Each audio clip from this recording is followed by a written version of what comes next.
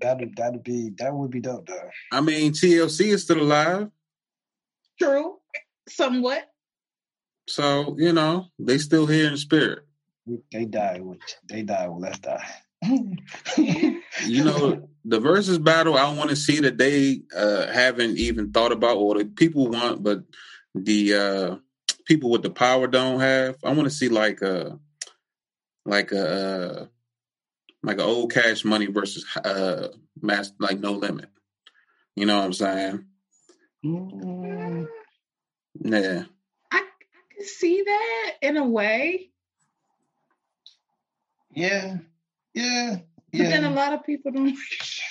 I mean, yeah. You gotta look at it like this. I mean, this is my perspective, right? You were born in what, 87? Yeah. And you were born in the 90s, right? Just about. Okay. All right. So I came up on that. You know what I'm saying? So when you play their music, it resonates with, with you know what I'm saying, with your class differently.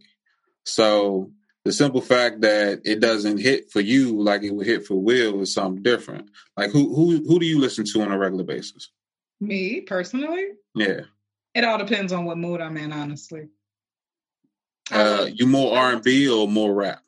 I'm more of R&B, but when it comes to rap, I'm all for Eminem. I'm all for Method Man. I'm all for what's his name? I can't even think of his name right now. She's a big Joyner Lucas fan, so that as well. Joyner Lucas, the old Eminem before his locks started looking like rat shit. She's talking about Lil Wayne. You know what I meant. Yeah, she's been drinking. So okay. She just came from a